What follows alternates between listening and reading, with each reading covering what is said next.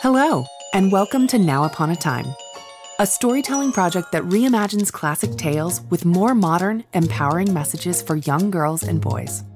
To learn more, visit nowuponatime.org. Today's story is Sue White, written by Neil Williams, narrated by Kara O'Brien. Once upon a time, there was a happy kingdom ruled by a king and queen. One winter day, the queen was sewing by a sunny window. You see, she had a pretty solid side hustle selling handmade crafts on Etsy. As the queen gazed out upon her lands, she thought to herself, I really wish I could have a little daughter so I could teach her about needlework and also how to run a successful female-owned business. Alas, her wish came true. The queen soon became pregnant, and she gave birth to a healthy baby girl with skin as white as the snowy hills surrounding the kingdom. Her father said, "What if we call her Snow White?" But her mother replied, "Who names a kid after their complexion?" "No, we're going to call her Sue, after her grandmother." And the king wisely agreed that was a much better idea. So the Princess Sue White grew up to be smart and strong and very much her own person. She didn't look like the other princesses, and to be honest, she wasn't trying to. Her eyebrows were large and thick, like two sleeping caterpillars, and her ears poked out, like a car driving down the street with its doors slightly open. And her palest of pale skin forced her to wear 90 SPF moisturizer at all times, because cancer is no joke, even in fairy tales. Then there was her unique style. While her contemporaries wore frilly gowns and formal dresses, Sue had the royal tailor make her a closet full of men's suits, which she liked to wear with her favorite pair of white high-top sneakers. The point is, Sue White did things her own way, and people thought that was pretty cool. Well, most people. Which brings us back to the story. One day, Sue's mother had to leave for a very long, in-depth conference about digital marketing for small businesses. While she was gone, the queen's sister would fill in and help run the castle. The only problem with Sue White's aunt, though, was that she was very shallow, which is to say she cared more about how she looked than how she treated people. Not surprisingly, the aunt's prized possession was a mirror, a magical mirror. Every morning she looked into it and asked, "Mirror, mirror on the wall, who in this land is fairest of all?" The magical mirror never lied, and for years it had been telling her that she was the fairest in all the land. See what I mean? Shallow. But anyway, one fateful morning, the mirror finally had a different answer. It said that Sue White had become the fairest. Upon hearing this news, the aunt flew into a terrible rage. She simply didn't understand it. Sue didn't tweeze her eyebrows. She didn't wear the latest fashions. Some days she didn't even wash her hair. How on earth could Sue be the fairest of all? The magical mirror began to explain how real beauty was far more than just how you look. But the aunt wasn't really feeling a lecture at the moment. She stormed out of her bedroom in search of the royal huntsman, then commanded him to take Sue into the forest and make her disappear. Forever. And so the huntsman did as he was commanded. But along the way, he and Sue White had a really interesting conversation about axe sharpening and general hatchet maintenance.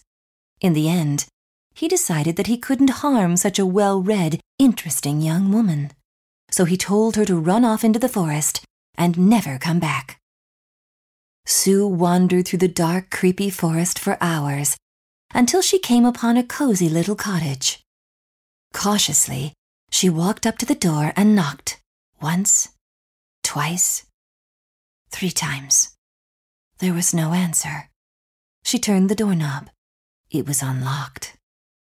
Inside, she discovered a very messy scene. It looked like a bunch of children were living together in the small cottage and hadn't cleaned up in a long, long time. Clothes were strewn all over the place, dishes were unwashed, and alarmingly large dust bunnies gathered in the corners.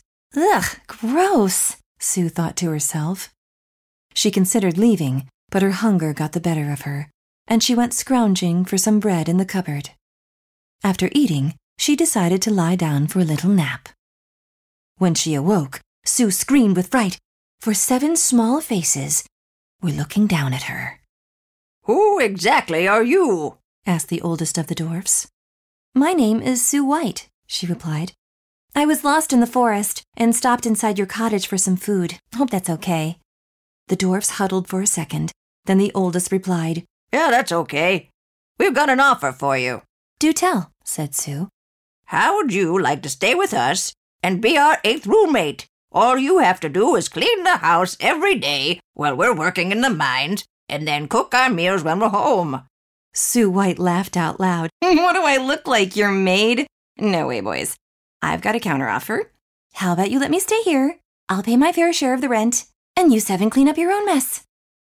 Once again, the 7 dwarfs huddled and discussed amongst themselves. After several minutes of whispering back and forth, they had an answer. Okay, said the dwarf. Equal roommates. Sue shook hands with each of them, making good eye contact and using firm grip pressure. They had themselves a deal. Over the next few days, things went pretty well, and the dwarfs even started cleaning up the place. Back at the castle, however, the mood was much darker. After the woodsman returned, Sue's aunt believed that her niece was indeed gone forever. For several days, she didn't even talk to the magical mirror. But eventually she couldn't help herself. Mirror, mirror on the wall, she said, who in this land is fairest of all? The mirror replied, Sorry to burst your bubble, but Sue White is still alive, and she's even cooler and more charming than before. Realizing that the woodsman had betrayed her, Sue's aunt decided to take matters into her own obsessively manicured hands. She dressed up as an old beggar woman and headed to the forest with a basket full of poisoned apples. When she reached the dwarf's cottage, she saw Sue White through the window, all alone. In a raspy old voice, the woman said, Hello? Hello? Is anyone there to buy some of my delicious apples? Sue White walked up to the door and cracked it open ever so slightly. We're all good on apples, thanks, said Sue. But I'm an old woman with no money. Please buy some of my tasty apples. Well, said Sue, I guess you should have saved more money for retirement, and also you're clearly my aunt wearing a really bad disguise, and I'll bet those apples are poisoned. Caught off guard, the old woman tried to gather herself and replied, What? No! These apples are definitely not poisoned. Who would ever poison an apple? That's ridiculous. Okay, prove it, said Sue. The beggar woman hesitated for a moment before taking a teeny tiny little bite of the apple. Within seconds, she fell to the ground in a cursed, eternal sleep. Sue could only roll her eyes. How dumb did her aunt think she was? Just then, the sound of thundering hooves echoed through the forest. A small band of knights appeared on horseback, with a young prince leading the way. He took notice of the evil aunt lying there on the ground. Did she try the old poison apple from a beggar woman trick? Asked the prince. Sue White nodded. Pathetic, he said. How dumb does she think you are? My thoughts exactly, said Sue. Hey, I've got 2 tickets to a really chill minstrel concert tonight, the prince said casually. Any chance you might like to go with me? No pressure. Sue White gave it a think. Truth be told, the dwarfs were sweet, but not the best conversationalists. She really needed a break from talking about ore mining every single night. Okay, I'll go to the concert with you, she replied to the prince. Pick me up at 6 o'clock sharp and bring an extra horse because I don't like clinging onto a stranger's back. Oh, and I'm not dressing up or anything. Sounds fair to me, said the prince, and thank you for agreeing to be my guest. Later that night, Sue and the prince had a wonderful time listening to minstrel music, and they both continued dating each other respectfully ever after, through at least the end of the month. The end. Thank you for listening to Now Upon a Time, created by the Martin Agency. This episode was recorded and mixed with the generosity of Rainmaker Studios, with podcast intro and outro music composed and recorded by Pull. If you liked today's story, please share it and don't forget to leave us a review on iTunes to help others find the podcast. May you live bravely ever after.